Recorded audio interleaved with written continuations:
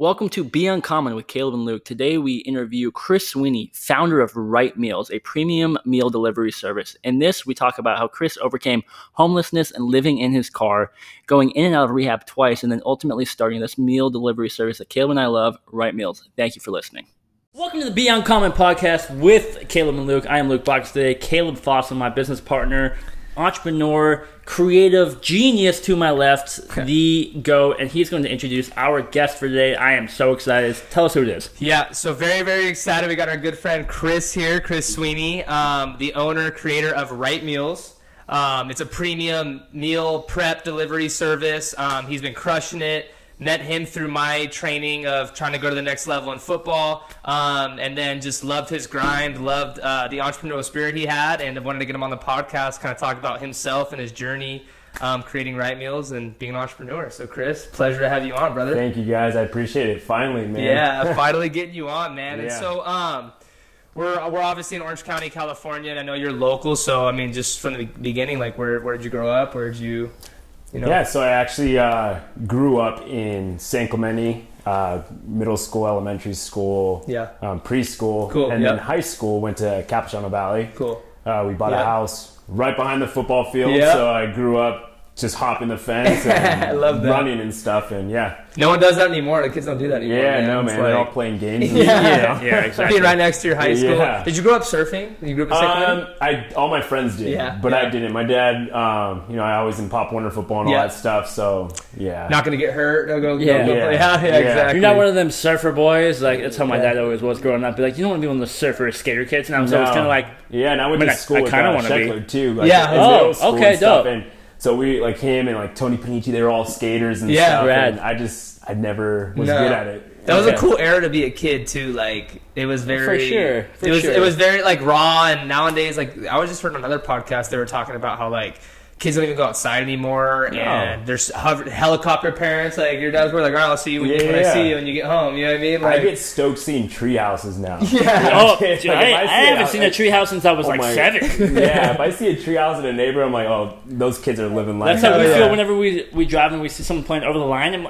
every single time I'm like, can we play? Yeah, exactly. I haven't played forever. Nobody plays anymore. Let's go play. Yeah. Anytime I see kids, I'm like, I want to hop in and ask them if I can hop in. So we're at Capital Valley High School. Did you play sports? Yeah, so I played football all the way from 6 years old to senior in high school, and then started running track like my sophomore year in high school. Ended up breaking a bunch of like South Coast League records and stuff. And so that became like, okay, track is going to get me into college. So then I went to college, went to Long Beach State, and absolute dirtbags. Yeah, college was tough for me just because I had a lot of personal family stuff going on.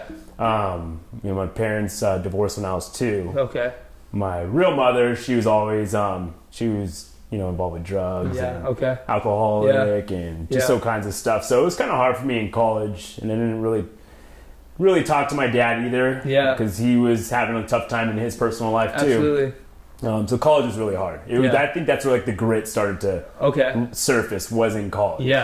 But yeah, I remember even though you're getting money to go get food and stuff, I remember stealing food like all the time. I got a job at Ralph's, stealing food. And, I mean, I don't know if we're allowed to say that. But I mean, which we'll get into it later. But that there's a certain level of people who do that ultimately become entrepreneurs. I've met so many of them.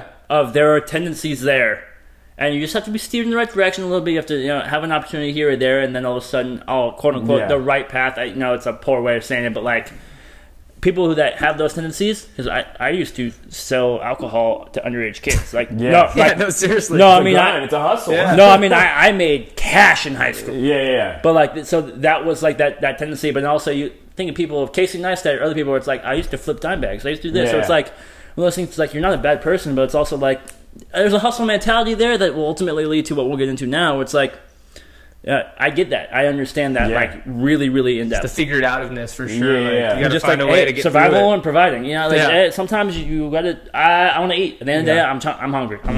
So at this point in college, you're running track. Correct. What are you studying? Anything specific? I was bouncing all over the place. I really had no guidance. I mean, everybody thinks they're going to go pro in the sport that they're playing in college. Absolutely. I so mean, you were like, I'm going to the Olympics? Yeah, I'm going to the yeah. Olympics. Like, my roommate went to the Olympics, and he was my training partner. Yeah. So I'm training with him and his speed coach, Gary Kabline. So he was my speed coach in college. And, I mean, my main focus was track. It was my outlet for everything. Working out has always been my outlet for everything. And, I graduated, and then didn't know what I really wanted to do. I graduated with a criminal justice major. Okay. Sociology minor. And then I got into real estate. Okay. So real estate is funny because here I am living in Long Beach still. Yeah. I was bartending. Okay. I was a wild kid too. I was out partying a lot, you know. And I was, Chris is here, you know, just always in the face of party. Energy, your life of the party. I was an energy guy. Yeah, love that. It was either you hated me or you loved me. I feel that. I relate to that very personally. I was going to say, that's this guy right here. I relate to that. And so I'm living in Seal Beach at this time, and I was driving in a 1988 Pontiac Bonneville all the way to Rancho Cucamonga to this office. Holy shit! It was a #1 real estate office at the time. He's actually pretty popular. Danny Morell. I was gonna ask you. Yeah, okay. So he so I worked in his office and did cold calling for them and all this stuff. And Danny and a couple of the agents in the office were like, "Hey, you quit your bartending job.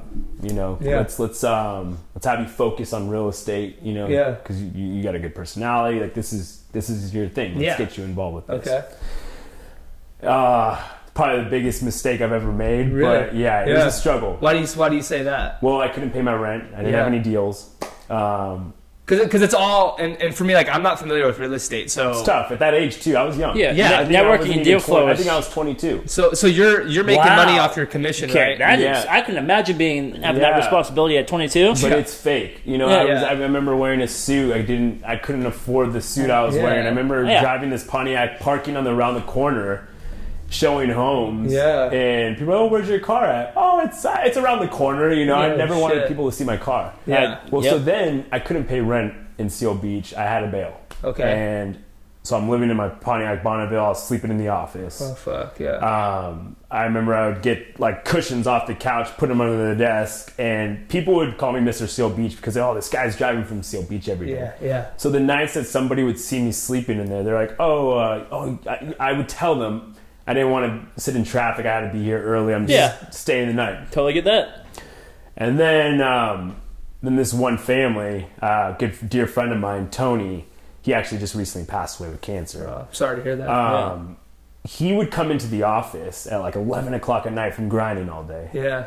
And here I am, and on the ground, sleeping, snacking on, whatever it was. And he'd come in, Chris, what are you doing? You come sleep at my house. And I was like, I'm good. All right. Prideful. Yeah, very prideful. Mm-hmm. Comes back the next night. Chris, come on, follow me. You can stay at my house. Yeah. And at the time I did have the Pontiac still. I did, because it broke down. And so I followed him to his house, slept in his upstairs. They had an empty room. His daughter just went to college. Wow. They didn't have any like furniture in there. It was just empty. Mm-hmm. They put a sleeping bag on the ground. Yeah. Beautiful home too. Yeah. And I was super embarrassed. And so I left really early. And I left like 5 in the morning, rolled up my bag. And the wife, Autumn, always tells me, it reminds me of the movie, what's Blindside? Yeah. Yeah, she's like, you were our blind side. Yeah, that's funny. So we, so the following night, I think it was like the third night, Tony comes in the office again. He's like, Chris, let's go. Come on, follow me. Let's go to my house. Still to this day, I get emotional talking about it. Yeah. But I remember walking up those stairs and they put a bed in there for me. Oh, fuck. Wow. And I got chills. Yeah. I got chills here. And, oh, my goodness. That was, to this day, that was the nicest thing anybody's ever done for me. Yeah. They asked me to speak at his funeral recently, and it was they were a big impact in my life. They really saved me from that tough time. Would you say like that's kind of the first time maybe they saw something in you almost? Like they saw like, you were grinding and he's just like, man, this is a good fucking dude. I think everybody since day one, even in high school, I was the kid pulling a tire out on the football field in 100-degree weather. Yeah. I feel like I was very prideful. Absolutely. But I was also like, I would challenge myself. Good, yeah. You know, yeah. I never wanted to ask. I never asked for help. I never made excuses for myself. And I always told myself, it's corny, but one of my favorite quotes is, there's always a light at the end of a dark tunnel. Absolutely. And I always kept that to myself, even when I was laying on the floor. And I remember too, I would walk through the office and, hey, do you guys have a quarter for the copy machine? And a bunch of agents, I would get a bunch of quarters built up. Yeah. And then I would go walk across the street to McDonald's and get McDonald's. I would get like $5 worth of like burgers or whatever, and sometimes that'll be all I would eat like all day. Oh shit. And so anyways, Tony and Autumn, they told me, hey, you can stay here for as long as you need to get back on your feet. Yeah. Things turned out good. I started getting things in, rolling. And in real estate still, right? Yeah, it's still in real estate. So then I moved back to Long Beach, finally got back on my feet, got some money. And then Pontiac actually broke down. Yeah. Then eventually I got enough money where I purchased my first car. Nice. It was a little Kia It's Forte. a milestone though, man. Yeah. Kia Forte. I remember getting it, crying. Yeah. I'm a very emotional person. Yeah. Fuck Very me too. emotional Dude, I person. cried during America's Got Talent, bro. I'm not even gonna. All right. My girlfriend will call me out on this. I'll lay in bed at night watching YouTube. Bro, America's Got Talent. Because it's for me, man. It's like even your story, like, and we're gonna obviously we're in the dark phase right now, but it's like not even when you see not even when you see the progress and a milestone hit or like the golden buzzer, and it's like you see people get it. It's like you see the work and the passion. Yeah, they have man. a story none of us would ever know. Yeah, it fucking hits me, man. But anyway, okay, so we're getting back into real estate. You're getting better. Yeah, getting better, and finally moved to back to Long Beach. Moved in with a couple of my buddies of mine, and I was doing good. Switched offices and working with buyers and stuff, putting buyers in escrow, and I was mostly cold calling. Yeah. And things just kind of took a spiral. Wasn't getting deals. Was partying a lot. And I think the partying came from it was a mask of personal issues I was dealing with. Okay. Things that I was dealing with, like my mother. Yeah. No, I don't have a relationship with my mom, but it bothered me a lot. Just deep things from growing up, things your environment, just resurfacing, Absolutely. And you would mask it. A lot of people don't realize, like drinking, alcohol. I was doing drugs, a lot of drugs. I mean, it was really bad. Yeah, and we'll go down the line. I've actually been to rehab twice. Wow. Okay. I didn't know that about you at all. Yeah. So I was in this little just dark phase, and I got my car repoed. I couldn't pay rent with these guys, and I was constantly late, just making up these excuses, and it was tough. It was really tough. And then not even my rock bottom. It was a tough time, and I remember. But it rains, it pours, man. Yeah, and just all this stuff accumulated on top of each other, and my office was in Diamond Bar at the time, and I didn't have a car to get to this office now. Fuck. Yeah. So here I am, not knowing what I'm going to do. I'm trying to, I can work from home on a computer, blah, blah, blah. And I did this to myself. Yeah. You know what I mean? At this point, that's what I was going to ask, your mindset in the sense, are you noticing, all this shit happening and noticing something I need to fix something, or is it me, or Yeah, absolutely. It was, I was blaming a lot of people, my family and stuff like that. But I knew personally it was me. And I knew the person I am, and this isn't me. But I was broke, man. I think I always tell people what this number was when I started writing this. I think it was negative 142 I had in my account. Fuck, yeah. And I remember one guy, because I was broke, so I had chicken, broccoli, and rice all the time. I was all I can really eat. Yeah. Feel that. And I was always in shape. Like I said, working out was my escape from everything. You're working out and you're starving, so you're lean as fuck. Hey, man. Out, not sleeping, partying. And so this guy, his name's Wally, real estate agent. Shout out to Wally, man. He's the first order. Love that. He, hey Chris, that food you're cooking for yourself, can you make it for me? I'm like, yeah. I mean, I'm not a cook. Sure. Okay, so you're just cooking. Did it look bomb? Or it was okay. So you're just making shit. You're making food to eat. I'm doing all this stuff for me and portioning it out, not because of a science, but because I'm broke. Yeah, you're I need Monday, Tuesday. Let me get 2 cups or 2 little scoops of rice here, and we chop this chicken here, and Wally ordered it, and then here I am. God, I think I told him like $200 or something ridiculous. I'm not doing the numbers right, but I remember I had just enough to get like $30 worth of Ralph's groceries. And I walked down to Ralph's, walked back, cooked his food, and then I used the remaining money to Uber up to Diamond Bar. Okay. Couldn't get back. Fuck. Oh, and mind you, I didn't even have a cell phone because I couldn't pay my bill. Yeah. So I can only use it on Wi-Fi. Oh my God, okay. And so I'm at the office, like, fuck, how am I going to get home? And I get on their office computer. I don't remember who I asked, but I told somebody, hey, I'm having car problems. I never told people I had my car Uber. Yeah. Or repo. Yeah. There's plenty of girlfriends that didn't even know how to repo. Where's your car at? Yeah. It's in the shop. Yeah. It's in the showroom. For months. Yeah. And, but so I get an Uber back to Long Beach somehow. And I get on the Wi-Fi at the house, and I had all these notifications from Facebook at the time. And all these people in the office, hey, Chris, can I order from you too? Because Wally posted this photo. Oh, shit.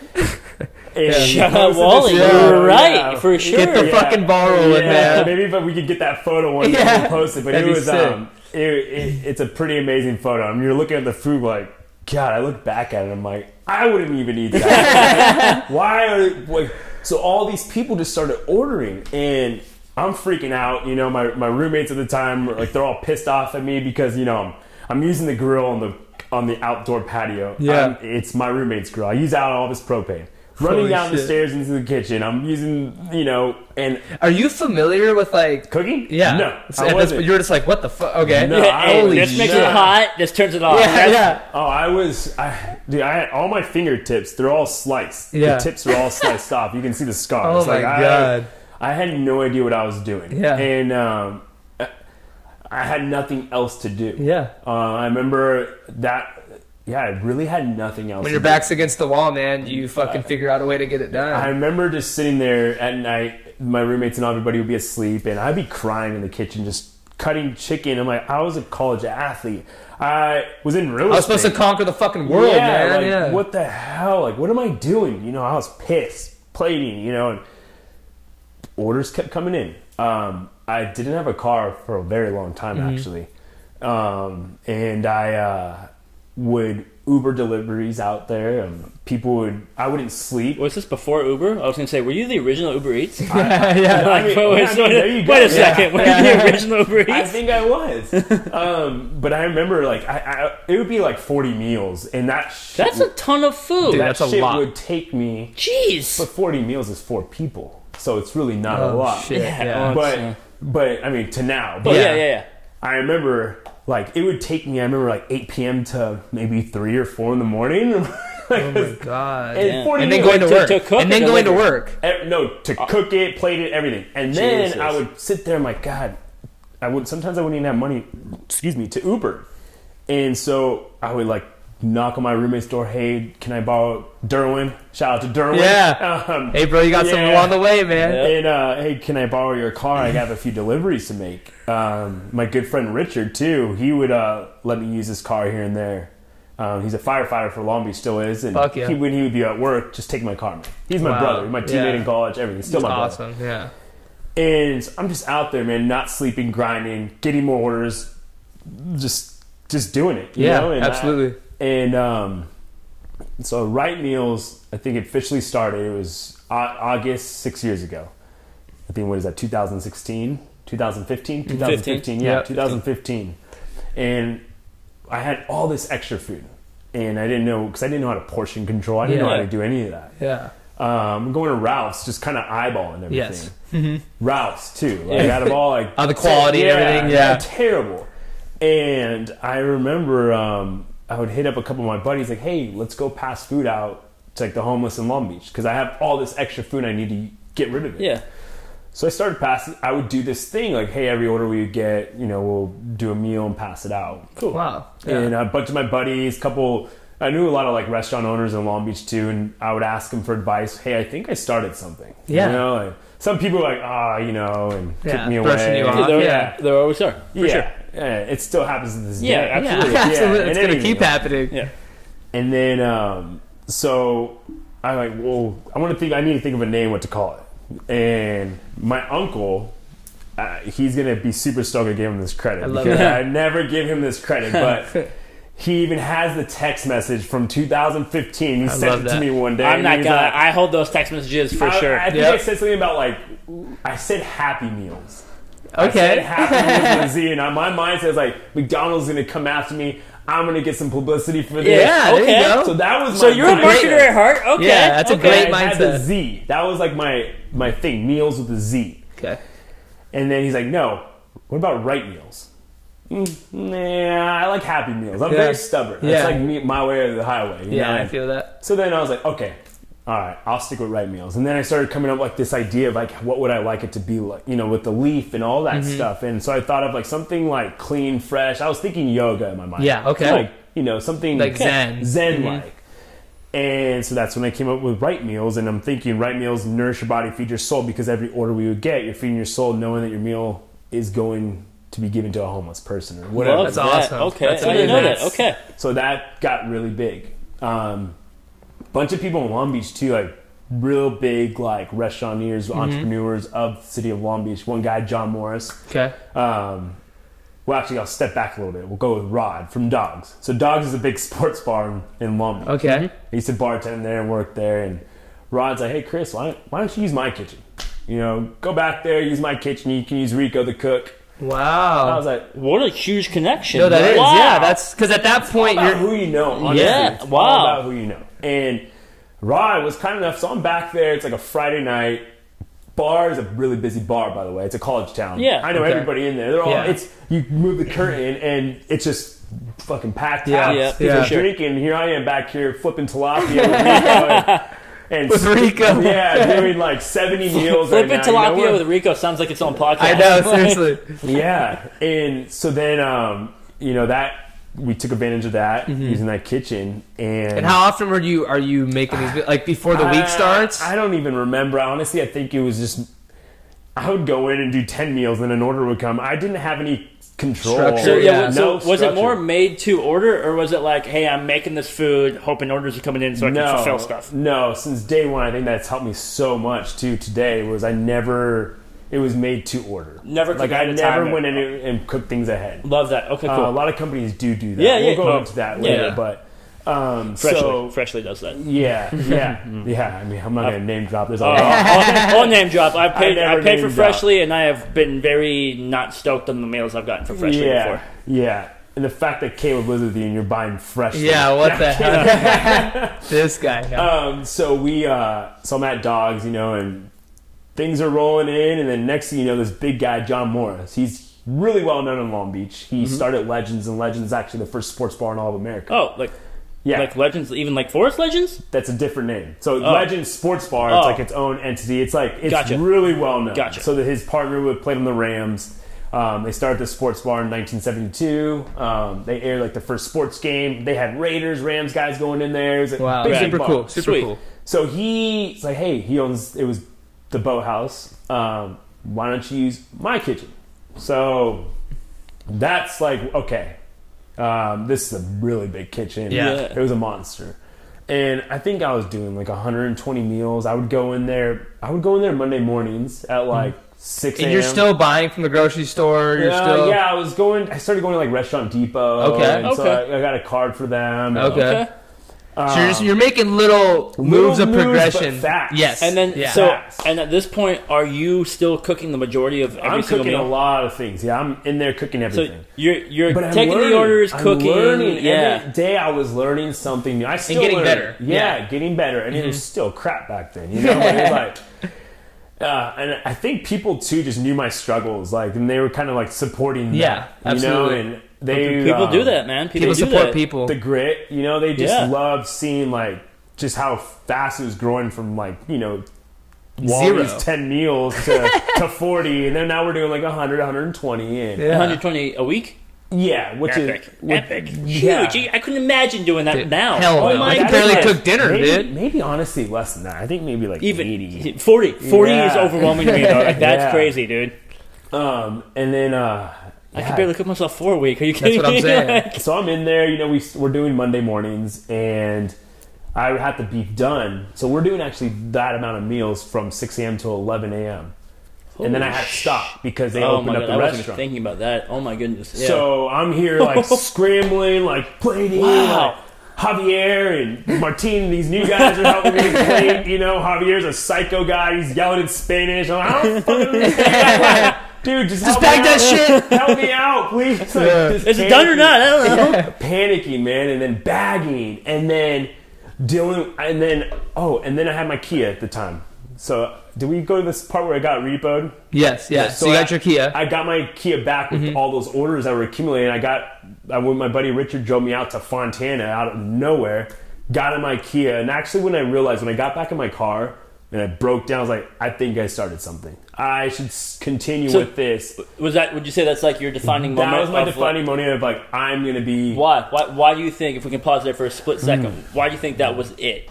Because of everything emotionally you went through and like the turmoil, the journey? The amount of crying I went through, and just from rock bottom, which wasn't even a rock bottom, but it just like...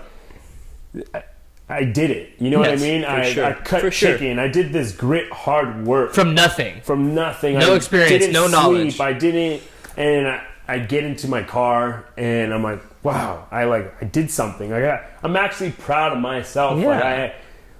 People are proud of me. Like, it was a good feeling. I'm like, okay, I think I'm gonna stay with this. I had the opportunity to go back to real estate. I'm like, no, I'm gonna stick with this. That's your jump in moment where it's like, I have an opportunity to go back to make probably more money right now and maybe a little more security. I'm a little, and then you get your car back and it's like, no, fuck that. I'm diving into, I like this. This is me. I built this shit, And it's me. It's me. It's me. Do you think your car specifically had something to do with that moment?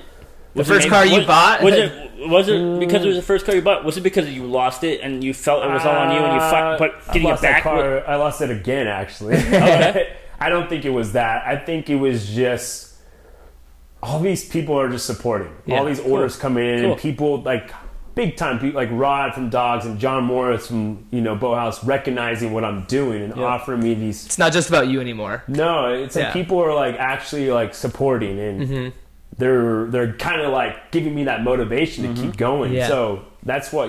So I just kept going, and orders are coming in. I'm doing good. But then I had a drinking problem. I have an addictive personality from working out, with work, whatever. Okay, yeah. It's in my family. My mom was, on really bad drugs. Yeah. My dad was an alcoholic. It's in my family. Yeah. I have a little sister who's in prison right now because of this stuff. So I started drinking again. And out of nowhere, or you just I think it's always been there, but it got bad. Yeah, it got really bad. And I want to say this is like 2017 was like my worst point in my personal life. Yeah. Okay. I doing a lot of cocaine. But it was dark. It wasn't out partying with people. Yeah. I'm laying in bed by myself, rolling over. Just emotionally dark. Didn't want to live. There was times when I knew I was doing stuff to my body, and I was like at that edge of like, I'm gonna die. And I didn't care. And it got so dark, and I think it was the emotions, the drugs, the stress, all this pressure from. It wasn't like people like clients talking to multiple people can be overwhelming. Yeah, for sure. It's very overwhelming. For sure. Well, you feel like everybody's depending on you. And everybody was depending and expecting on. things of you. Expectations of you, or just creates anxiety. You feel like you're not going to live up to it. No. And I lost my car again, repoed, and this time our lease was up. They started their families and stuff, and I had nowhere to go. Yeah. I started sleeping in my boxing gym.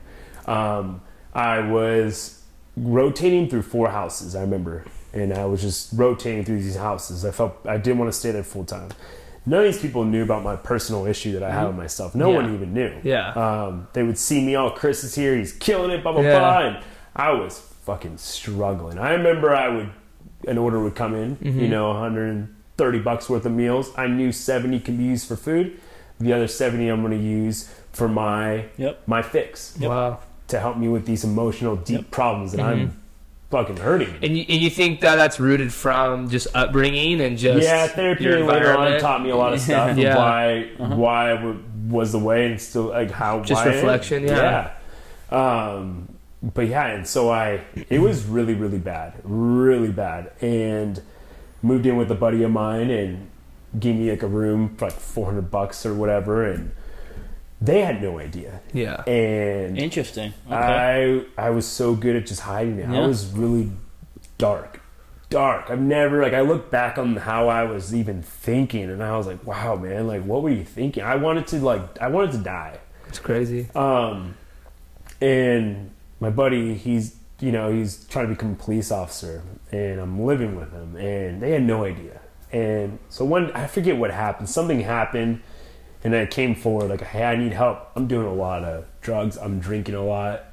Really? They thought I'm like not sleeping because of work, which was the case. But work was that didn't even matter anymore. Yeah. But I still got you were sleepwalking through it. Yeah, it was just a thing to keep me busy, and I was really depressed. I've never been in that dark situation. I wasn't talking to my dad, and these people. Were you by yourself a lot? A lot. Yeah. All the time. Yeah. I was pushing away relationships. I had major abandonment issues because I'm growing up. So I would always think, this good person. Anyway. I had a lot of great, relationships in my life, and I pushed them away because I was scared they were going to leave me or whatever. And I wasn't confident in myself at all. I didn't have a car. I didn't have a car for 4 years. Wow. And I was borrowing cars, Ubering deliveries out, all this stuff. Wow. And so my buddy reached out to my dad and said, hey, your son needs fucking help. And so my dad picked me up, dropped me off, went Charlie Street. Charlie Street's like the worst of the worst people. It's free. Really? So it's a 10-day detox place. And shit. That first time I went, I got out. It helped me a lot. It helped me because it cleared my head. I had a clear head. I was sober. So do you just go in and you kind of cold turkey? No, you don't. You have no contact with anybody. You're going. You do like exercises. It's the AA program. Yeah. And you're reading the Bible. You're getting to religion. You're hearing other people's stories, and there's other people's stories that I was so emotionally attached to. Hearing what their stories were, and here I am having self-pity for myself, like, fuck, this guy had it way worse. Man, some of those stories, perspective, amazing stories. And so I get out, things are good, I lasted a month. Really? Lasted a month. And like clean a month? Yeah, that was nothing. And so I started slowly picking up. Work was good, but the money, I wasn't running a business. I was just, it was a hobby, something to get money from, to feel my fun the next day. And I was just struggling big time.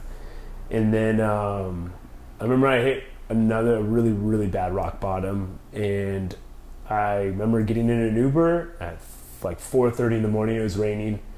I had him stop to get coffee because I knew this place had shitty coffee. I went back to the same place, and I got myself in an Uber, and I said, I just gave it up. I was like, I'm done. I can't do this anymore. Like, I have too much potential for myself.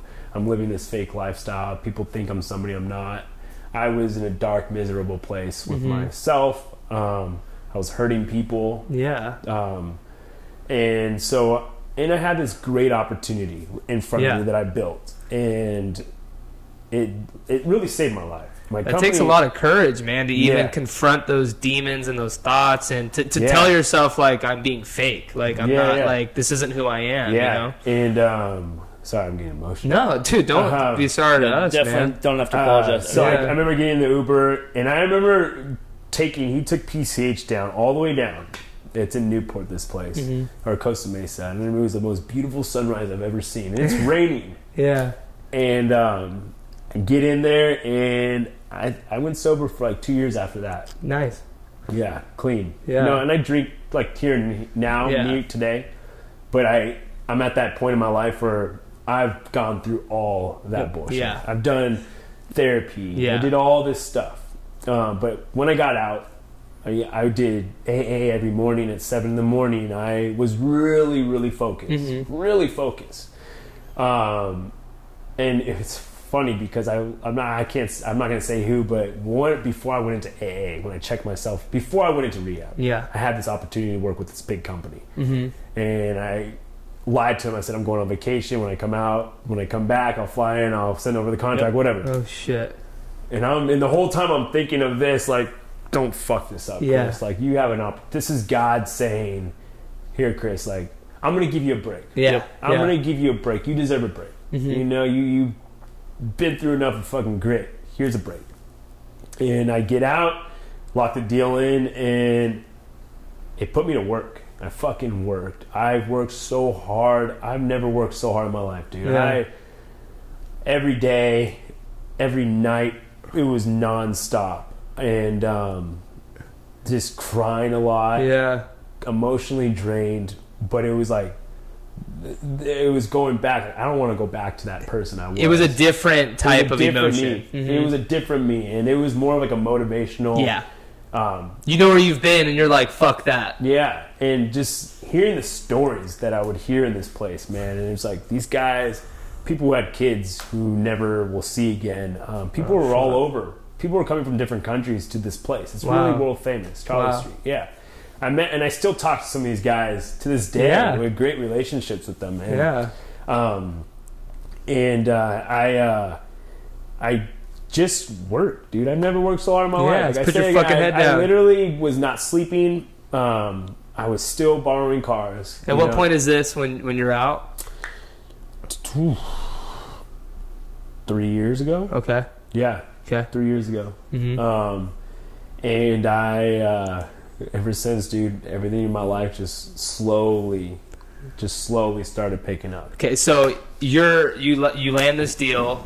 You're Right Meals, right? You are officially Right Meals. You land this deal. So are you like, business wise? Are you like incorporated? Did you like did you go through the whole business process as well? I got the LLC and all that stuff, and I made it like branding and all that stuff. I really focused because this is my future. Yes. Yep. And I even was bartending on the side. To fund the dream. It was hard for me because here I am fresh out of rehab and stuff, but I looked at it as like, after rehab you went... I was it was quick money because I needed some side hustle. Wow. I needed some cash. And it was a challenge, but it was like, I got through it. Yeah. I'm a very strong person. I don't... Put me in anything, I'm gonna fucking beat you at. Yeah, I'm sorry. We'll figure it out. I'm literally like I was on a treadmill. I never run on a treadmill, but I was on a treadmill yesterday, and this person's next to me. I'm like, I'm not getting off this treadmill. And you know what? Fucking Betty, you're right. Same speed, and I'm like, I'm beating you. So that's so funny. That's just like my mindset. No, for sure. And so I get this deal, and then here I go, just slowly, like I said, kept going up and up. And here we are today. Yeah. And I think it was just me. It was me realizing I don't want to live that lifestyle anymore, and I want to make the best out of my life. I don't want to be my mom. Yeah. I think that was the biggest motivation. Yeah. Yep. And my little sister, she's in prison for I haven't talked to my sister in a while, but I think she is out, but she's in there for like murder charges and stuff. Yeah. So there is bad bloodline in my family, and I just wanted to be the person. Cut that. I don't want to. Somebody's got to be first. Yeah. So I that was my decision. Was jump. I think the biggest pinnacle point in my life was getting that Uber myself and checking myself in. Some people didn't know where I was. Some people thought I died. Like, I had no phone, nothing. I was like, I'm out. I'm doing this for me. Fuck everybody else. Yeah. And that's how it has to be sometimes. Yeah. It has to be like that every time. Yeah. Every time. Yeah. Every time. The only person that's going to be in your grave with you is you. So, Facts. I mean, that's every time. At the end of the day, it's all you got to you. And some people don't like hearing that, but it's like, I'm sorry, you're not that's paying real. my bills. You're not going to be in my grave with me. You're not raising my family. Yeah, absolutely. Yeah, I've had a couple of really close people in my family, without naming names. One of them that went to rehab, it was on their own accord, where they texted the family, "Hey, I need help." Next day, everybody was in the living room. They went from that family meeting, straight to rehab. Yeah. Another one was, "Fine, you guys want me to go? Fine, I'll go." And they were within a year had to go back to rehab. Yeah. So their first reaction was, "Fine, you guys want me to go?" And it wasn't, "I want to go." It was, "You guys want me to go? Fine, I'll do it for you." Mm-hmm. And it's like it never really clicked with them. It never works. And then the second time was more of like, "I know you guys want me to go, but I need to go." I'm telling myself I need to go because it's tough. I've done all of this for a year. Yeah, it's incredibly tough. I can only imagine. You can only imagine, you know? Yeah, it was just, and I remember like the first 40 days out of it. It was, I remember being so emotional. And I can't even. You're like kind of back in the real world almost, right? Because you didn't. I was so stressed with like work, you know, and orders, and the normal me would go out and like party and like to mask all that stuff, and I was dealing with the breakup.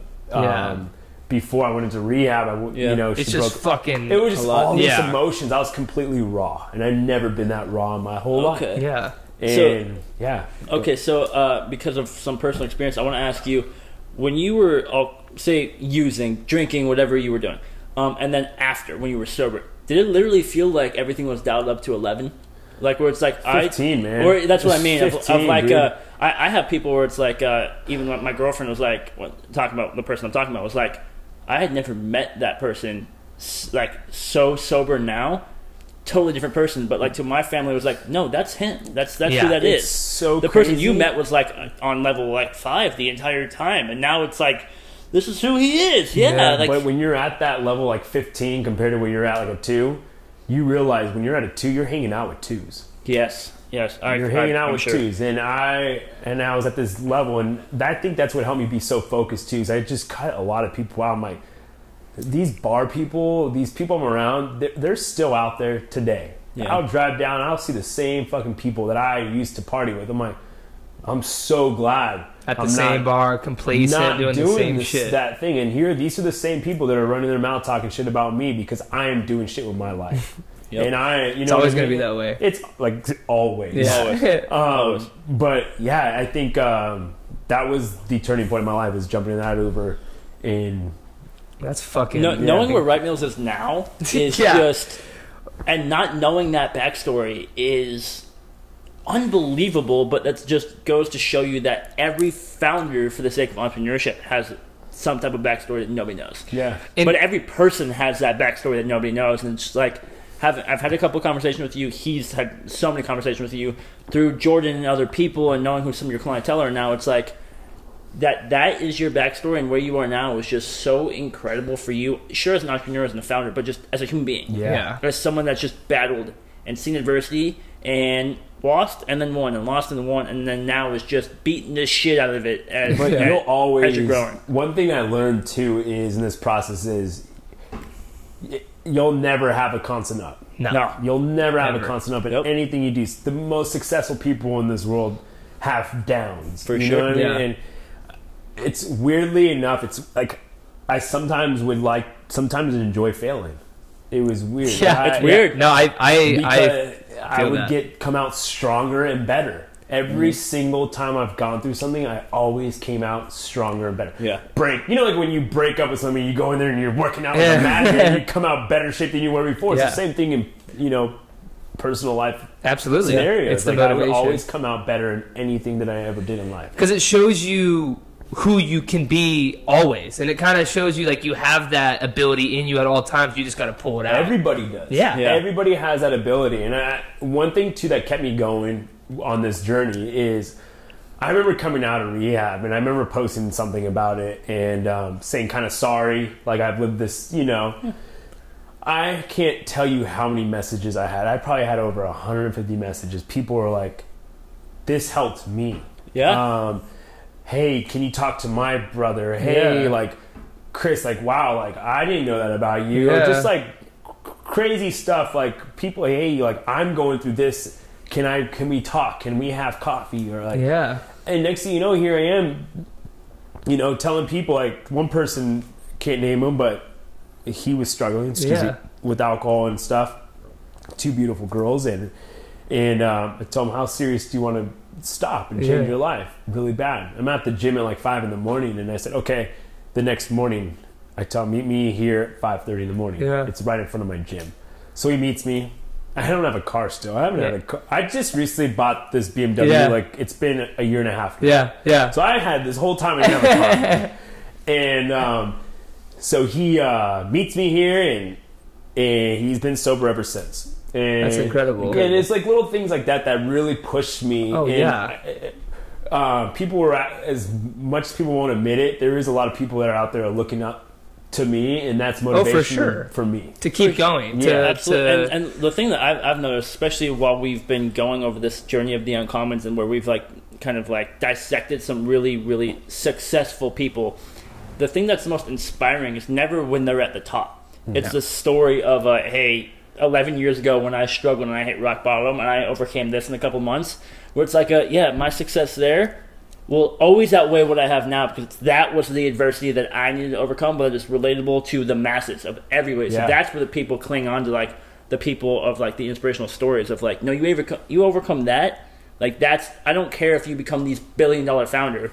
You overcame that, and that is what I relate to right now, because that's what I'm struggling with. Success. For in sure. In my eyes, it's not, like, because people will say successful, it's like money, and, you know, I don't think that's success. I think for me, success is just overcoming my darkest moments and getting past those obstacles in life, and that's success in my eyes. Sure. And then helping people. I think too, like my business, I'm pretty much helping people, a lot of people. You know, it's whether it's like they can't cook, or, you know, just changing their appearance. Like if I have messages from this one, got me.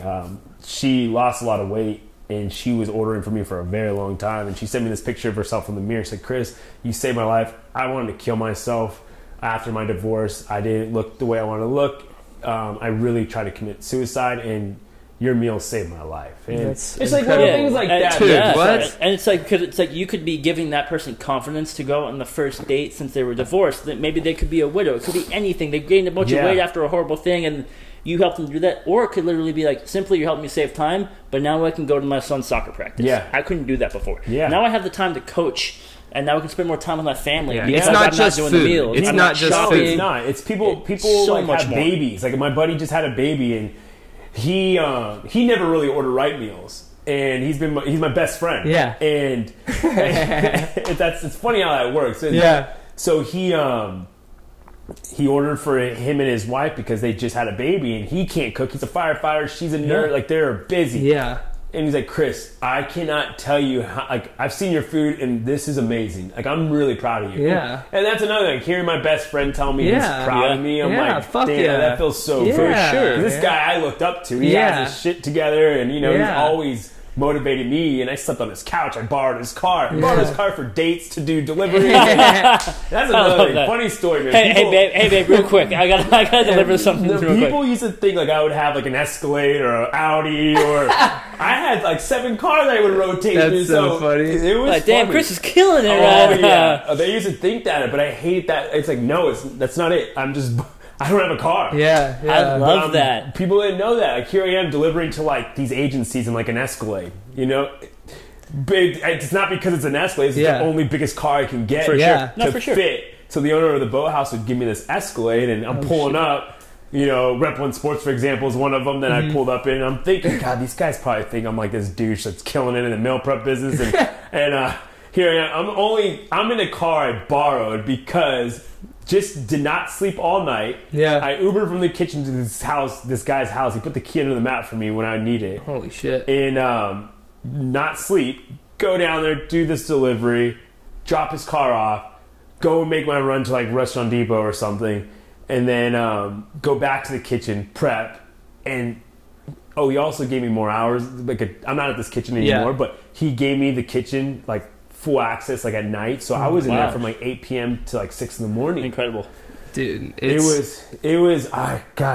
You saw me sometimes. Dude, that's what I was about to get into, man. Like I mean, when I met you, I was early in my own journey and kind of wasn't really I didn't really put two and two together. It was like, oh, here's these meals, cool. Thought you were a dope ass dude, right? And then when I started working at Togethership, and I would just see you fucking, hey bro, I'm coming up right now. Like, hey, can you come outside and help me put? I'm like, yeah, fuck. I come in, you're fucking rolling, and that's when I was like, this motherfucker is grinding, dude. So and then when we talked about getting you on this podcast, and you were like, yeah, bro, I'm not even like really in the kitchen as much anymore, and I have, like, so I want to hear about.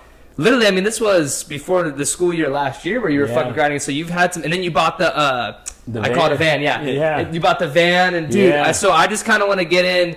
It's inspiring just because I didn't know all that about you, and so like you see somebody, and I knew you had a story. So the way you were grinding, just the person you were, I was like, fuck, this guy's been, and that's where we're at. We want to learn the story and get inside the mind of how you got there, and so you battle that. You're still grinding. It's pretty much you at that point, right? Coming to the field and all that stuff. Yeah, it's always been me. Yeah. Like even to this day, like I haven't been in the kitchen probably like 8-7 months now. It's been. Ooh, shit. But just a couple weeks ago, we had like a minor incident with the meals that went out, and the meals have been so good lately. Yeah. Like, everything has been perfect. That's fucking awesome. These guys are clutch, and but we had a little incident, so I went in there and I spent 15 hours. And I kind of missed it, and I was like, I went home and I was like, "Fuck, dude, I'm sore. I forgot like how painful that was." And remember where you started from, huh? Yeah, but it was fun. I got in the groove again. Yeah, I loved being in there, but I don't have the time for that because I'm out getting accounts. Like I'm trying to networking and clients, and doing everything. Like people, that's another thing. Like, people don't realize how much work goes into these 5 to 10 meals that are being delivered to your house. Oh my god, it's incredible. I mean, well, that's what we would even tell the kids. Like, hey man, like you're ordering this food and you're eating this. Like somebody prepared this for you. Yeah. Kids are the top. I've delivered to this kid. I'm not going to say the school. You know damn well who they are. Yeah. These kids, I pull up. Ew, we don't want right meals. Take it back. I'm like, this little shithead, man. I can backhand you right now. Yeah. Well, that's the thing that people. I think that's where the judgment needs to be just eliminated in the world, because it's like, bro, you don't know what went into that. Whether you like it, which it's incredible. I fucking smash. I would go to I'd go into the fridge. I'd be looking around. I'm like, I'd come up with like 5 right meals. Yeah. For a meal prep, you're not sitting at a 4-star. Oh yeah, it's not restaurant. Fresh right to you. That's what people don't understand. This isn't like I'm not cooking it on a pan, putting it in here. Here's a hot plate. No, it is. This takes time. There's a process to this. Yes. Like, especially like when we get like last minute orders, especially like I can't say. there's particular people out there that just demand like a last minute order. I'm like, I don't think you understand the process of this, man. I'm not going to a grocery store and buying individual things. Yeah, one chicken breast. I'm ordering bulk. And the reason why I'm pushing you to go to the website and order is because there's a process of all these numbers that are accumulating on the website. It's going to somebody it's very important that this goes to them. It's being respectful.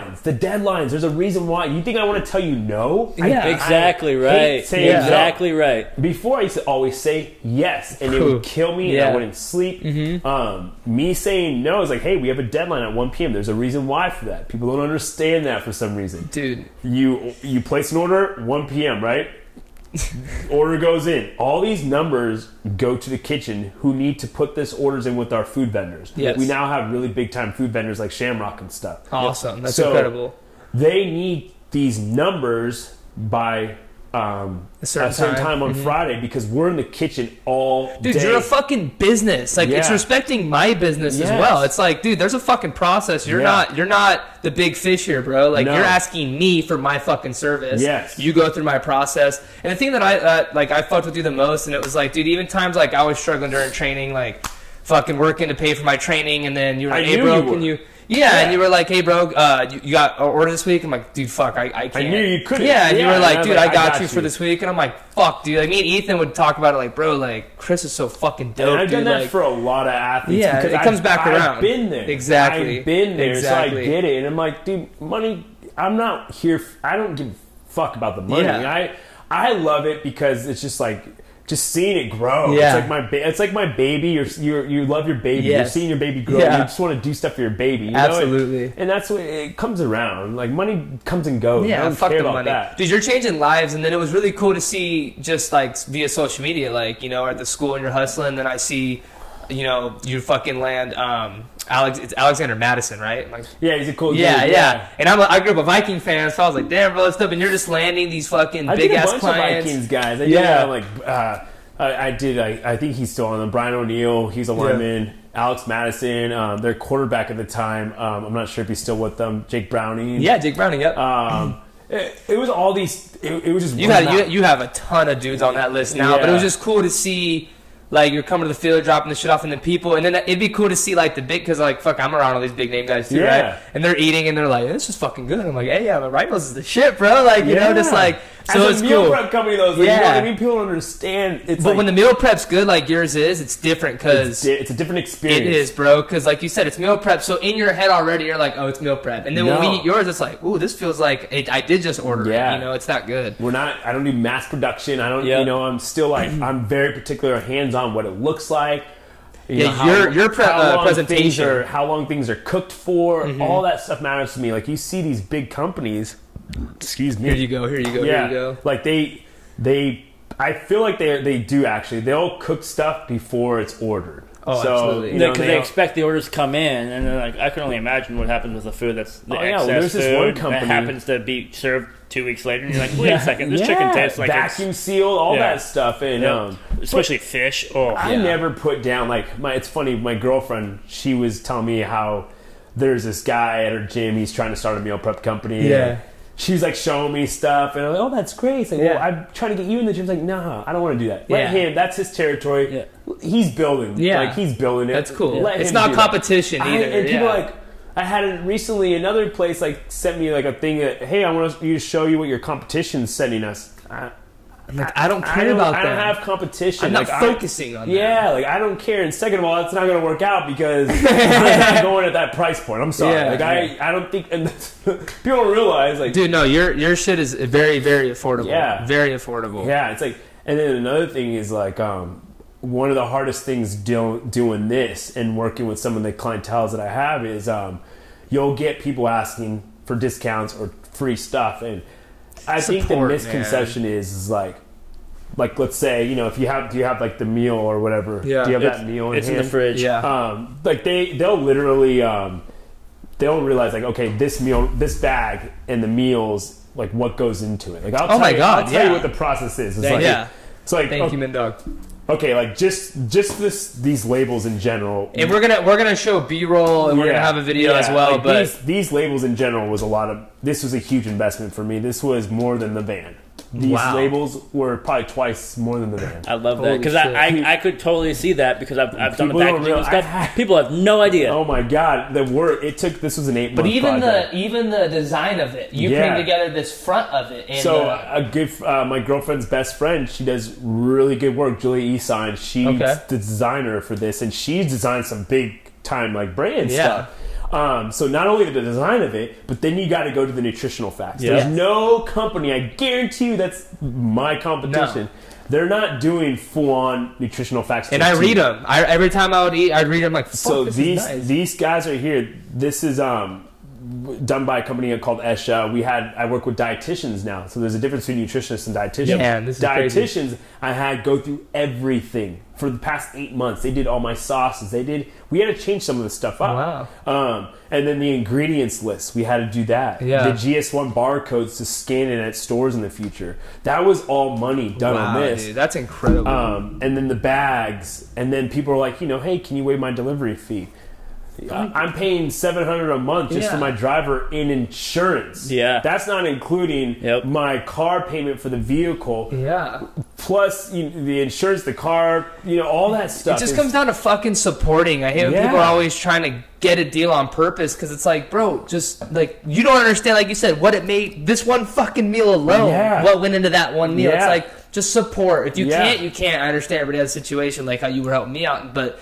It's like, dude, if you have the money and you're already ordering, like, hey, can I get it? Dude, fuck, just, just and support, the big bro. thing where I've always run into this, like, frustration, and you posted on Instagram, I believe it was like, for example, if you charge $10 a meal, you do not make $10 personally as the founder. And it's like, you don't need a business degree or to have to start a business to understand what profit versus revenue versus net, any of those numbers. No.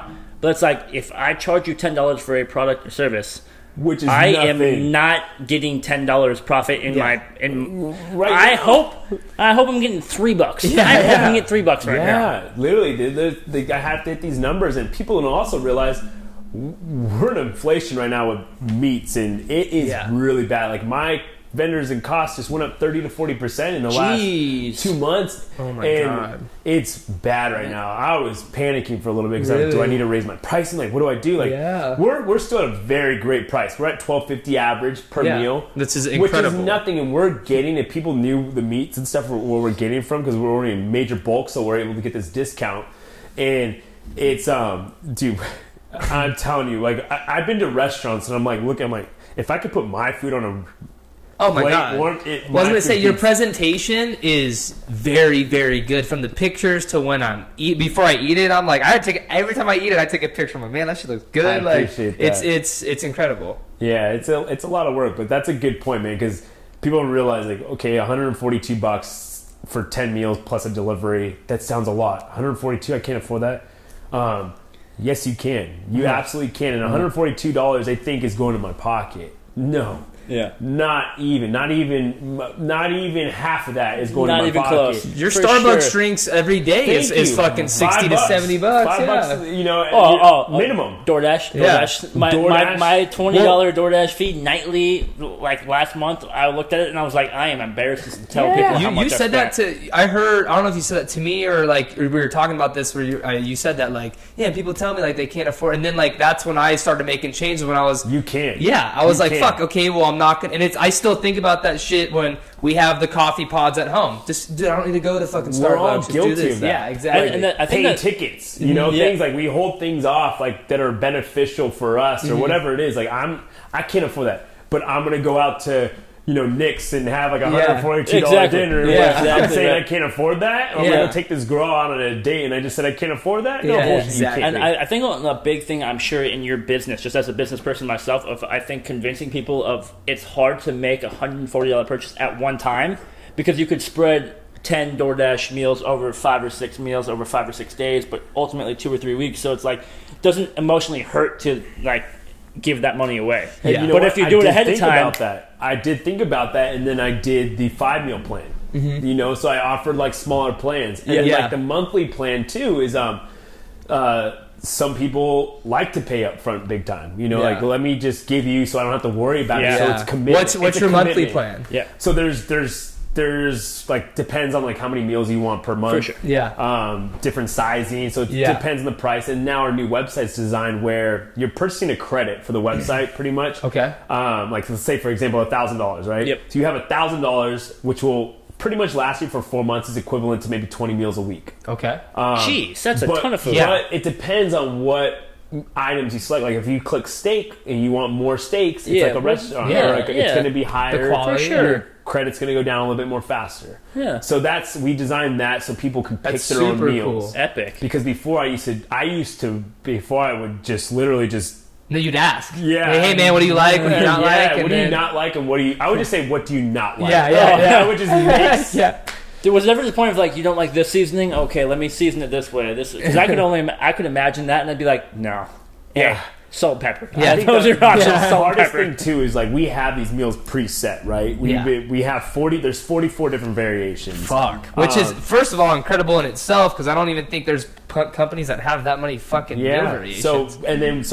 There's a weekly menu that changes. There's 10 meals. Wow. And it's from this algorithm. It just rotates on our deadline Friday. Epic. Boom, rotates. It's done. Epic. That's so like sick. if they try to order, hey, sorry, these meals are for the following Sunday. Can't do it. I'm sorry. And that's fucking awesome. And it has to be done that way. Yeah.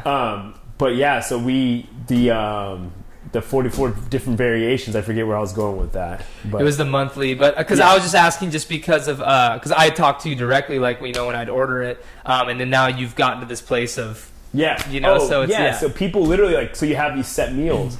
And they don't understand, like we're doing like, okay, for ground turkey pasta, like 120 of these, right? Yeah. They go through, they're like machines, it's like conveyor belt. They're like, okay, let's put the pasta in. We'll do the cup of the carbs, cup of the broccoli. There's 8 meatballs in here. That's what equals 6 ounces or whatever. Yeah. You'll get some people, hey, can you not put green onions or parsley or whatever? Motherfucker, you're picking those off. I mean, I try to like say yes because I get it, but it's like if I miss it, they get so upset. I'm like, God, it's not a restaurant where I just looked at you in the face and said, I'll be right back. Yeah, no, it's literally like, these guys are like machines. We're doing a lot of meals right now, so they're like, you know, and so they're not thinking, hey, it's important. Let's put one aside. It's going to mess up my conveyor belt of this thing I'm building. Hey, don't forget, Dave doesn't want onions. No, well, seriously. It's important for people to understand that process, because it would be easy for someone to not have that perspective, be like, God, this asshole doesn't ever take off these onions. And it's like, bro, it's bigger than you. Yeah. It's not just you. I have tons of clients. I have to live, like, you got to work with people. Every client I do treat, like, you are very good at that. Very personal with every client. I text. People think they're automatic text messages, but I literally go through and text each client. That's awesome. On a Wednesday, I'll sit there. Today's Tuesday. Yes. I'll sit there tomorrow in my coffee shop. He's like, wait, did I miss my shit? He's like, guys, I gotta cut the podcast early. So, like, and I've been so hesitant. We're building this SMS system in our website. Epic. We can have it, but it's like, guys, I feel like it's going to take away from personal what it is, but I wanted to make sure that the responses come directly to me or whatever it is. Yeah. that's cool. So at least you can. But you have to do those unscalable things. To build that baseline business. You have to do that. Yeah, but I don't see. Like, I don't want to be like Freshly or all these big companies that are just like, boom. People ask me, why don't you have it ship it to San Francisco or all? I don't want to, because the quality is going to drop. It's going to drop. I look at these big scalable companies; their quality shit, and I don't want to do that. Yeah, I'm known for you don't want to lose what made you Right Meals, and it's, you know what it reminds me of is it The Internship with Vince Vaughn and they go to Google and shit. And that their whole thing is they have to go to a local shop and blow it up, and he's like, no, fuck that, I get my tomatoes in the backyard. You know, that's how I make the pizza sauce, and then they just show you how to kind of scale it a little bit, keep it local, make sure all your ingredients. And so like it's just cool that. That's what you take pride in, is your quality. It's not. This isn't some pitch. This isn't like, hey, this is to make money. Like, no, this is me. This is my fucking business. It's quality, and it's for the people, man. Like, it's personal. And it's like too, like I work with a bunch of athletes, and I feel like it's something like they're not like, I had a couple athletes. Hey, can we please get it out here? I could, but they're willing to pay the shipping fee. I'm like, I don't want to, man. I'm sorry, like I can't. Oh, because look, you're looking forward to having this when you're here. No, it is. You're looking forward to having this when you're here. I gotta go to California for my off-season training because I got fucking Right Meals right there, bro. Like I just messaged one of the quarterbacks. He trained with them, I think, Brady. It was his birthday recently. Oh, yeah, so Brady White. I just said, hey, man, happy birthday. I hope all's well. Keep killing it or whatever. And he's like, man, I'm missing those meals. Can't wait to get back to Cali to have those meals. And it's like, I thought... I created that, and that's what I wanted to create. And what's so unique about being in the food and beverage industry, but the food industry and something like you, is that is a form of branding there.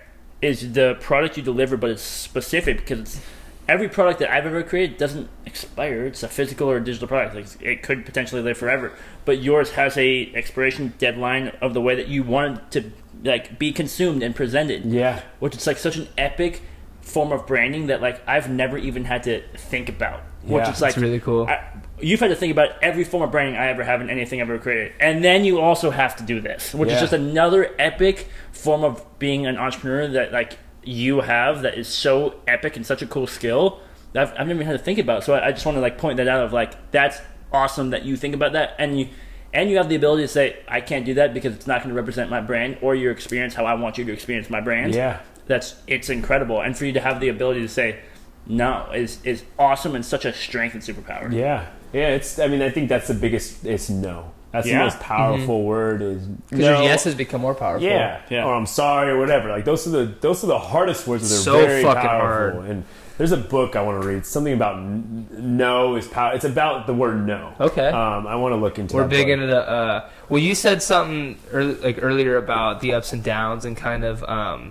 Going through stuff, and we just got done with a podcast. We haven't dropped it yet, but it's on the book The War of Art. Okay. Have you read that? No. Dude, and it's just about resistance and how resistance can hit you from every fucking angle. It can be your environment, it can be whatever, and it hits hardest at the finish line. It hits hardest when it's your passion. It hits hardest, so it was just cool, and that's what it made me think about. But the resistance that you've overcome to, man, I remember when I saw you post your fucking van, I was just like, bro, that is so fucking cool, man. Like, God, like, I'd see your face, man. I'd see your tired fucking face, and then you just bounce, and you go to another delivery. Like, I gotta go to Long Beach right now. I'm like, dude, it's like 40 minutes, 50 minutes. So like, I have a driver, right? Yeah. And so this is another, like, God, you got to deal with like a cook not showing up. I would deal with sometimes, or like you not being able to get a car to get these deliveries. Like, there's always something. You'll never have a perfect week. You'll never have a perfect week when you own a business. There's always something, especially if you have people working underneath you. Are you a sole, like you're the head? You're not partnered with anybody? No, head person. Yeah, awesome. And so I have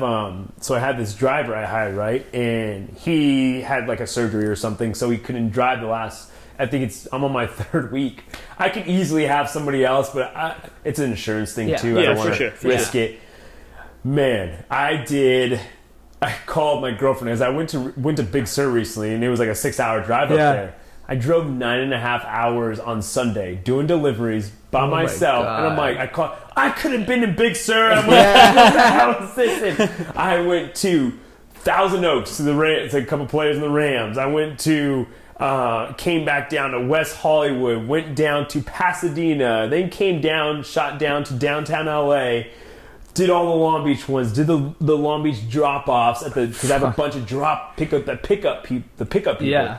Then I went down to Orange County, did all the Newport ones, and then I went to over here. Like I have a lot of drop-offs actually over here. Santa Margarita, Coto de Caza. Yeah. Then I went down to San Clemente, then shot back up to Long Beach. My van, it like shut off at my last light to my house. And it was because I ran the refrigerant system for 9 hours.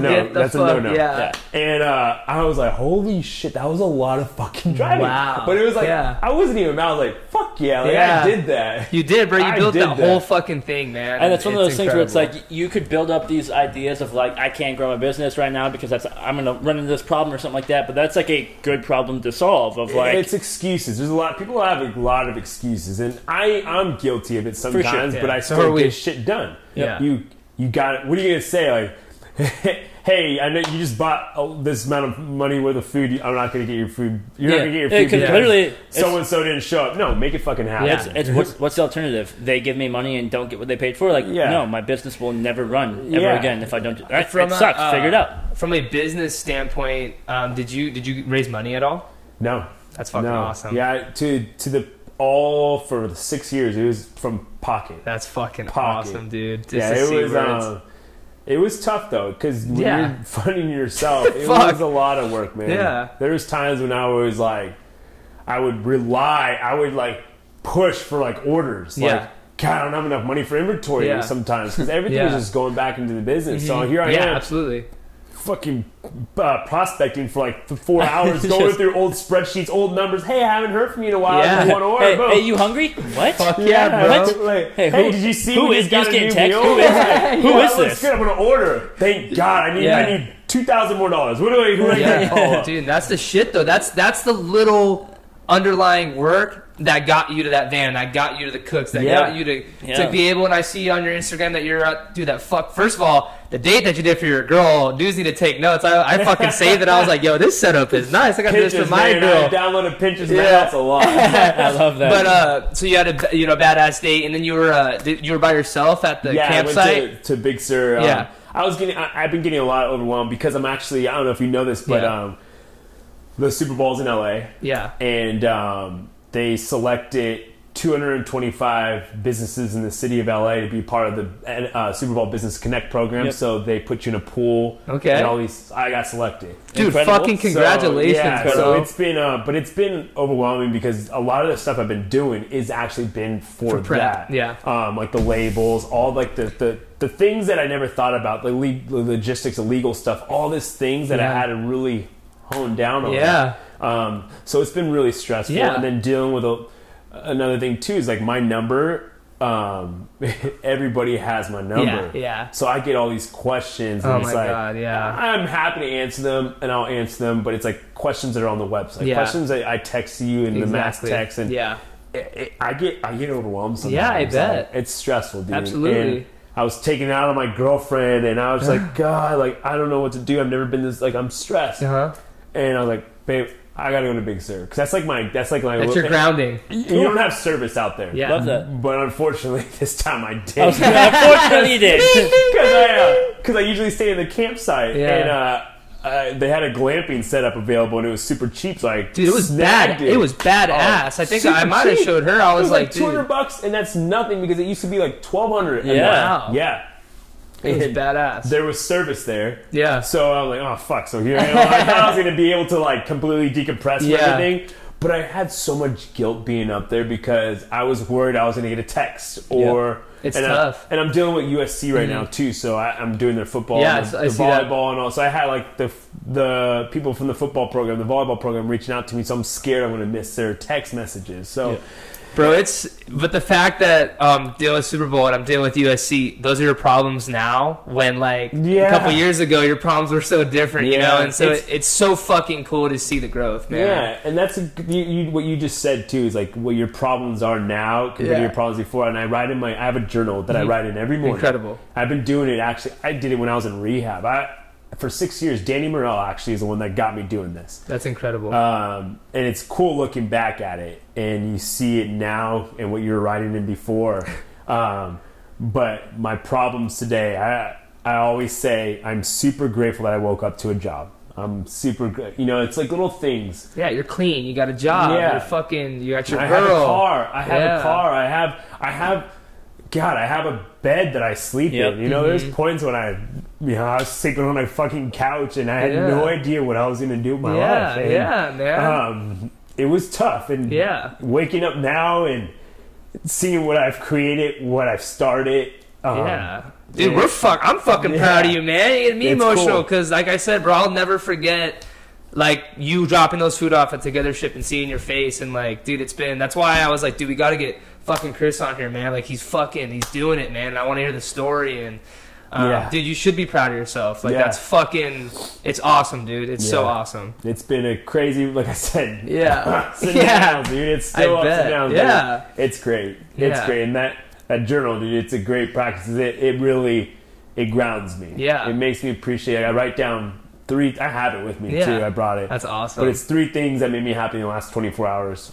And then 10 things that I'm thankful for, and then the rest of the page I write down a goal that I have for myself. Okay, it's incredible. Just for overarching goal for the day. It can be like one time I had it was like reach this amount in sales, and it was just during my sobriety. It was to hit 30 days of sobriety. Or it was just incredible. Like, and you're hitting those goals, and I'm hitting because you're writing goals. Fucking down, and your manifestation's real. Fuck yeah, it's so real. And I remember one time it was a hit like 30,000 in a month in sales or whatever, and back then when I was writing that, I was like, wow, this is impossible. And I remember when I first hit that goal, I was like, fuck, dude. Like it's just like, you're like, did I forget a 0? Why didn't I write another 0? This already happened. Yeah, it's crazy. For sure. Like just manifestation's real though. Hell it is. But it's funny that you said, like, this seems impossible, and then you just did the little steps each and every fucking day. Baby steps are big. Every step's a big step, man. And then not giving up, too, is, like, another thing that I was really good at, is because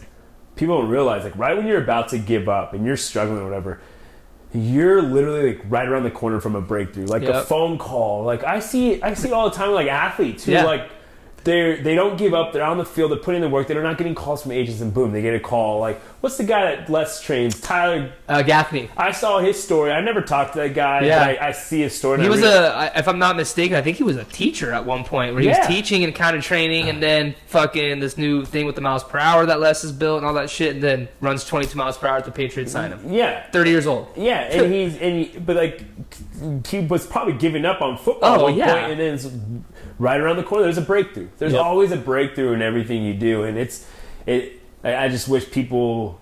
That's what I want to inspire people, is like not give up. No matter how deep your hole is, like you can get out of it. Yes. Like I probably get shit for this, but sometimes like I've dealt with a lot of homeless people. Yeah. You know what I mean? And I know personal homeless people. But like sometimes I don't have sympathy for some of these people because it's like, dude, well, you've been there. Yeah, I've been there, but there's some that are different. Yeah, there's I feel mental and stuff. But like there's some that I personally know. I'm like, dude, like. Stop. Get your fucking self out of there. I had negative $143. Mm-hmm. I guarantee you have a family member or a friend or somebody that would tell you yes. So what would be your advice for the first step in that? Like, I'm homeless, man. I don't know I don't know which way is up. Like, what? See, Like, there's so many different categories in that, and that's why there's all these like arguments with it. But there's different categories of the type of people that are out on the streets. Because I've been around people who are really, really bad mentally, and physically. Yeah, that's different. But they still did it. They still did it. I think it's just finding their purpose and their why. Okay. I think.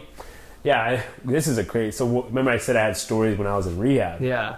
This guy Tim, crazy story too, by the way. So Tim. He looked like he was 50. This guy didn't talk. He smelled. I'm like, God, don't sit next to me. Yeah. Which was fucked up to me even think that. Yeah. And totally. We would all talk. They would point at us and we would tell our story. And this guy, Timmy, raises his hand. And all he said was, I just want to be sober because I miss my mom. And I was like, oh, that fucking hit me. Yeah. Like, damn. And his story was he jumped on a train from Menifee. He was doing a bunch of speed. He's 22 years old. He looked like he was like 50. Oh my god! And this kid was amazing. I remember reading the Bible, and I was laying in bed, and I was reading the Bible out loud, and he's like, "Oh, that's verse blah blah blah blah blah." I'm like, "What the fuck?" Yeah. And I was like, "Okay," and then turn the page. Oh, that's verse blah blah blah. Whoa, Timmy, are you a genius? Yeah. So he used to be an altar boy, apparently. Oh shit! And so I started. He's like, he was reading like verbatimly, like word for word. Oh my god! I was so impressed. So I kind of took him under my wing. I feel like I was the most like head on my shoulders person there. And these are older people. There's some younger people. And so Timmy, he told me that he wanted to get a social security number and all this stuff. He wanted to talk to his mom. He missed his mom. He had nothing. Wow. And there's this program that you can get into, and I told him, like, I'll take you there. I went on a run or whatever. I was like, I'll take you when I come back. Yeah, wow. And I came back, and he left. And I never saw him ever again after that. And fast forward 3 years ago, I'm in Long Beach having a coffee, and this guy sits on this bench. And I'm like, it's Tim. Holy fuck. And I'm like, what the fuck? I'm like, Tim? And he didn't really recognize me. He was out of it. He's on stuff. And I'm like, Tim, man, it's Chris. Yeah. Like, oh, yeah. I was like, hey, man, like, do you have any... Like, he asked me for money. And I was like, I don't, but are you hungry? So I go in and I give him coffee and I give him a donut. Yeah. And I was like, Tim, there's an AA meeting right around the corner. You should go. Get some help, dude. Yeah. And I thought he found his why. I thought it was his mom or whatever. But some people, dude, they're just... but just finding the help. Honestly, people don't realize there's help everywhere. AA meetings, they will help you. Yeah. They will help you. You have to want to be helped. Yes, you have to want it. You have to want it. I think that's the thing. Of everybody can get out of their holes. You just need to want to.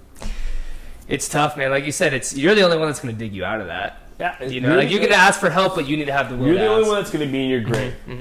Absolutely. Like you're the only one that's going to get yourself out of any hole you're in. It's a fact. Yeah, it's not even addiction at all. It extends to literally any type of holes, whether it's like monetarily, whether it's debt, whether it's just you're really bad at relationships, whether it's just emotional shit you're dealing with, whether you have addictions or not. Like it doesn't matter. At the end of the day, it is you are the one that needs to want the help and be willing to accept that help. And it's the right help, because sometimes there's help that's like it's not helping you. No. It's giving you a pass. It's like rich parents giving their kids everything they want. Exactly. You know? Like that's not helping. That's not help. No. And then what's hard too is sometimes, and it's like this can be used as an excuse, and sometimes it's not. Sometimes the messenger is the one that's like literally somebody could be saying something. It's like because of who it's coming through. It's like I can't hear this from you. But literally, if this person says it to me, it's going to hit way more. Like this podcast of you saying things, I think might hit people differently hearing it from you. Yeah, maybe never even meeting you, they don't even know who you are, and it might because it happens to me. I listen to podcasts, I don't know who the fuck I'm listening to. And I'm like, whoa, dude, like that shit hit me. And sometimes it's that tough help, that tough love. Like, nah, bro, like I'm not gonna help you this way. I'm helping you, like Mr. Miyagi. Like, no, fuck that, bro. You can do this yourself, and I'm gonna show you how to do it yourself. Yeah. And you got out yourself. So, dude, I think you did what you wanted to do. I think this will inspire people and inspired me, man. Like, fuck, dude, like. When I'm feeling sorry for myself, you know, in situations, it's like, nah, dude, like, you can fucking figure it out. Yeah. You know what I mean? You absolutely can. There's always a way to figure out something. And another really big thing I think that we can pull from this podcast itself is, like, imploring you, when you feel comfortable, to share that story that you just shared with us. Yeah. Because you will never know the impact, volume-wise, of the people, but also the depth of even a single soul that hears it, of the impact that your story from you could actually have on somebody. So whenever you feel comfortable, but also the times where you could comfortably feel uncomfortable and share that story. Yeah. I think sharing it, that's when the point you know you're healed. I think that's for sure. I think that's when you're really comfortable to share your story, not care about the criticism or what the repercussions are, whatever you're talking about. There can be people listening to this, but because that's you. I don't want to support an ex-drug addict or an alcoholic. And then you're a fucking idiot. You're gonna get that though. For and sure. You have to be strong to deal and take jabs like and that. know that your worth is not dependent on anybody that has that reaction. No, but it takes work to get there for sure, though. Yeah. You can't just chalk it up and be like, accept this. No, it takes work to get there for sure. And you've done the fucking work, man. It's just incredible. It shows in your craft. Like it shows like the delicate. Like it's amazing, man. And you know what I've always noticed too is that people that pay attention to details, like you do, of like of how you present your meals, of you saying no to people who live too far. How I bag it, the orders, everything. They have to face you when you. No, exactly right. But it's people that have a particular story to where it's like, no. This matters to me right now. How you experience my brand and that bite, and you open the container, how you rip off the lid, all of that matters to me. And there's people that are going to be like, why does that matter? It's like, you just don't get it. And that's okay. That's fine. Yeah. But this matters to me, and there's a reason why it matters to me. Yeah. That's incredible.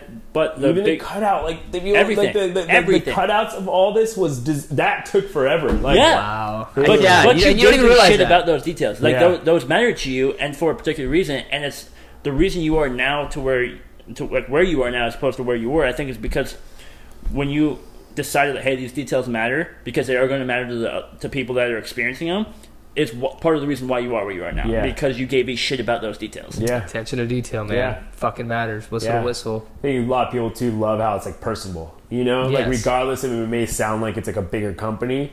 I get a lot of people that love that I reach out to them. Like I'll say, "Hey, I'm sorry I'm bugging you." Like, you know, like, hey, how are your meals? Is everything good? You care. Like you want to know genuinely how. Yeah. And then like, hey, let me know. Like there'd be a couple times like this one. So for example, we had this one issue with there was like one ingredient that got delivered bad or something, and it consumed the whole meal. I had one person reach out to me, "Hey, Chris, this happened. Oh my god."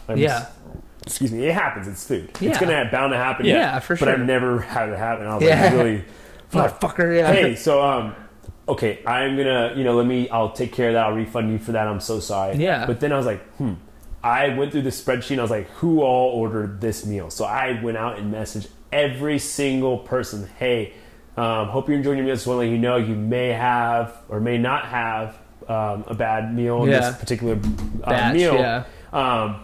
Regardless or not, I'm going to refund you because I want to make sure you're happy. That's incredible. It was like, I forget exactly what I said, but there's people that are like, wow, like this is my first time ordering from you, and I am so thrilled that you like this is a great message. I had one person say, I wasn't even to say anything, but this is the greatest customer service I've ever had. And I'm like, seriously? Well, because some people, I was expecting like a fucking just like a brain, And sometimes the biggest wins are not the revenue numbers. Of course, those are obviously they never stop. The revenue numbers, hitting new ones, is always incredible. But having like the single customer say like, "Hey, notice the time and effort and energy you put into a particular detail," and having them out of the blue say something like, "That's what I needed. That's going to get me to my next revenue goal itself." Is because this one person noticed this detail that exactly. I put into. And I told him it's like a coach giving you constructive criticism about like a play or whatever. It's like you. Depending on how you are, if you're a pussy or whatever, and you can't handle it, it's like, then you're not going to get to that next level. It's like, you've got to be able to take that criticism. And I love the criticism because it makes me better. Absolutely. Like,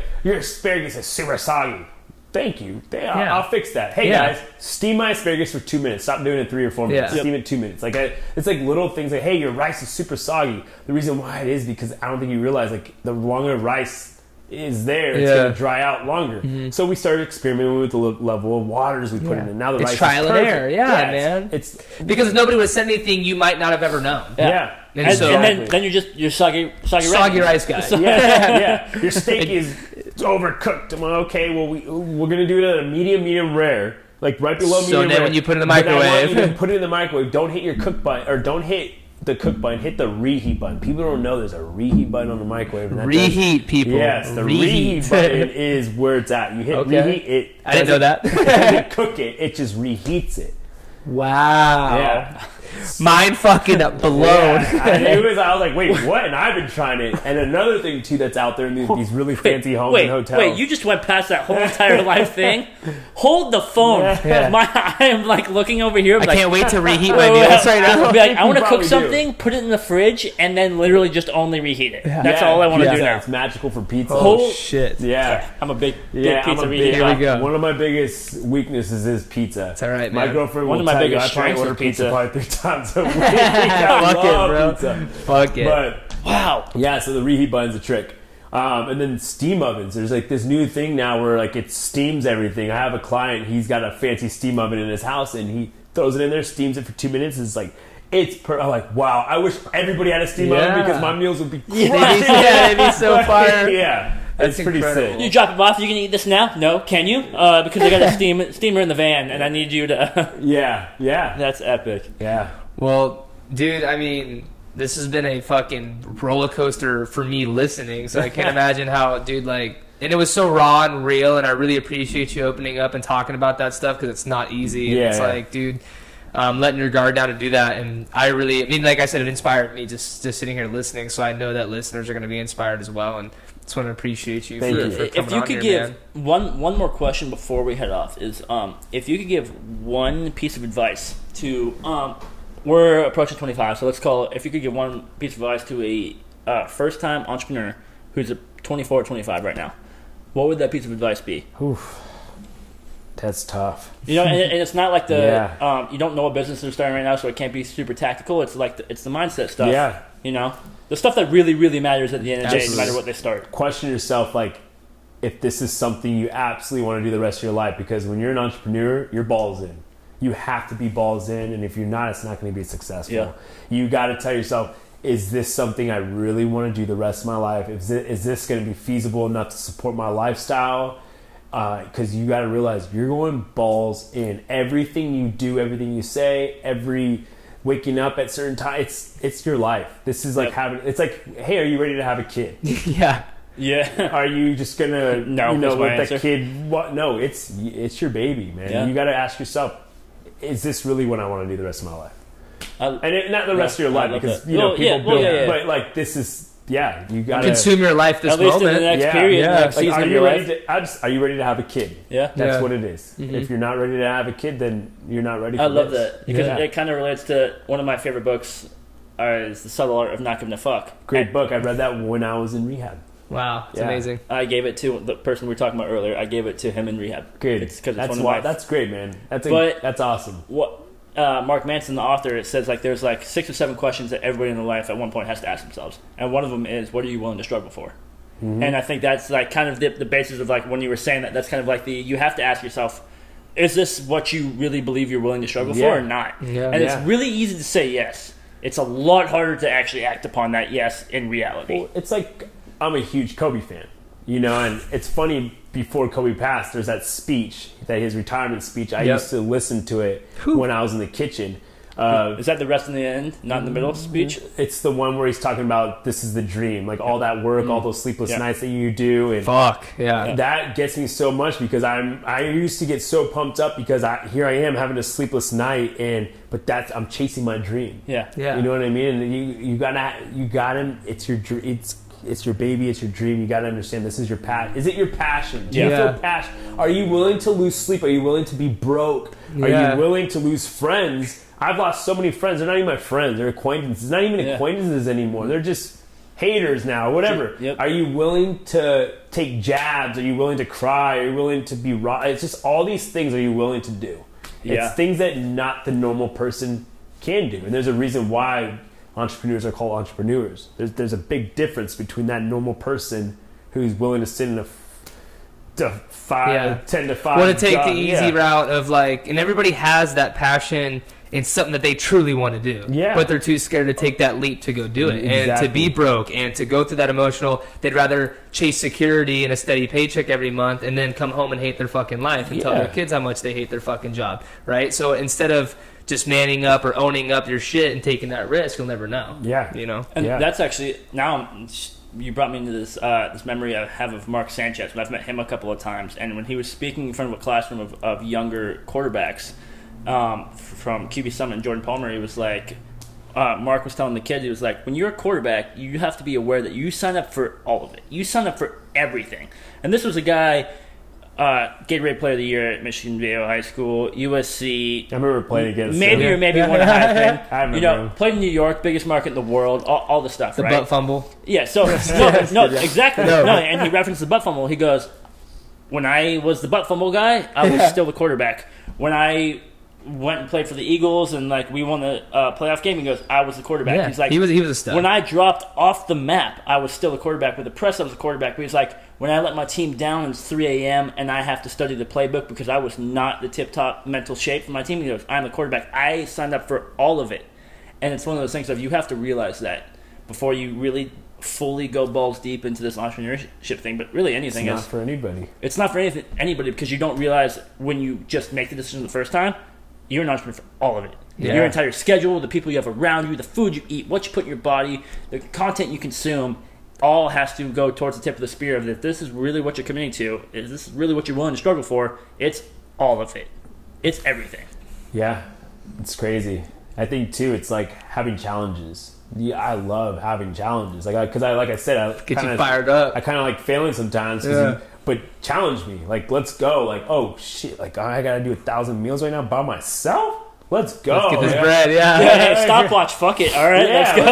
Can I do it in 10 hours? Let's see if I do it in 8. I've been in the kitchen by myself, like 3 in the morning, just like on a good one, just singing. I'm like, let's go. Those are the moments, out, sunrise, come out. Let's do deliveries now. Yeah. I ain't going to take a nap. I'm going to do these deliveries. I love that. It was, good it's times. what it takes, man. Good times. It's all about that process and remembering those times, and that's like the true win. Like you said, it's like that's success. Yeah, that's success. Well, dude, fuck, man, I'm fired up. So that was. I appreciate you, man. That was epic. Thank you guys for having me. Where can everybody find you on first on social, and then where can we find you online on what website?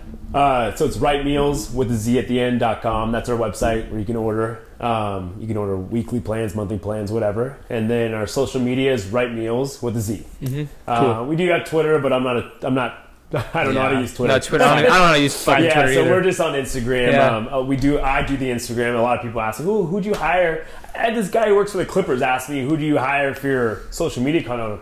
I do it. Yeah. I mean, I have a kid that does videos and this stuff. This guy, Chris Sweeney? It's me. Yeah, actually, one of my videographer guy, he's amazing. Young kid, too. He's a great kid.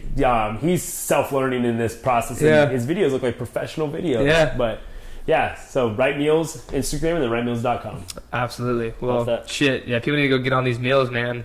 They're incredible. I personally use them, and I'm going to continue to use them, and I fucking love them. So I appreciate you, man. Appreciate you, like I said, telling your story, and thanks for being on Beyond Common, bro. There will be an episode part 2. Oh, absolutely. It'll be a business update, and then we'll go probably more into tactical overview of entrepreneurship and everything. But thank you for coming on. Thank you for listening to the Beyond Common podcast with Kayla and Luke. We appreciate you. This is Chris Sweeney of Right Meals. Again, you can find him at rightmeals.com with a Z at the end, and also at Right Meals on all of the socials, particularly Instagram, because he hired a very, very impressive person, which is himself, to run his Instagram. He wants you to see it. Twitter. No, just kidding. Thank you. Thank you, guys. Sign off.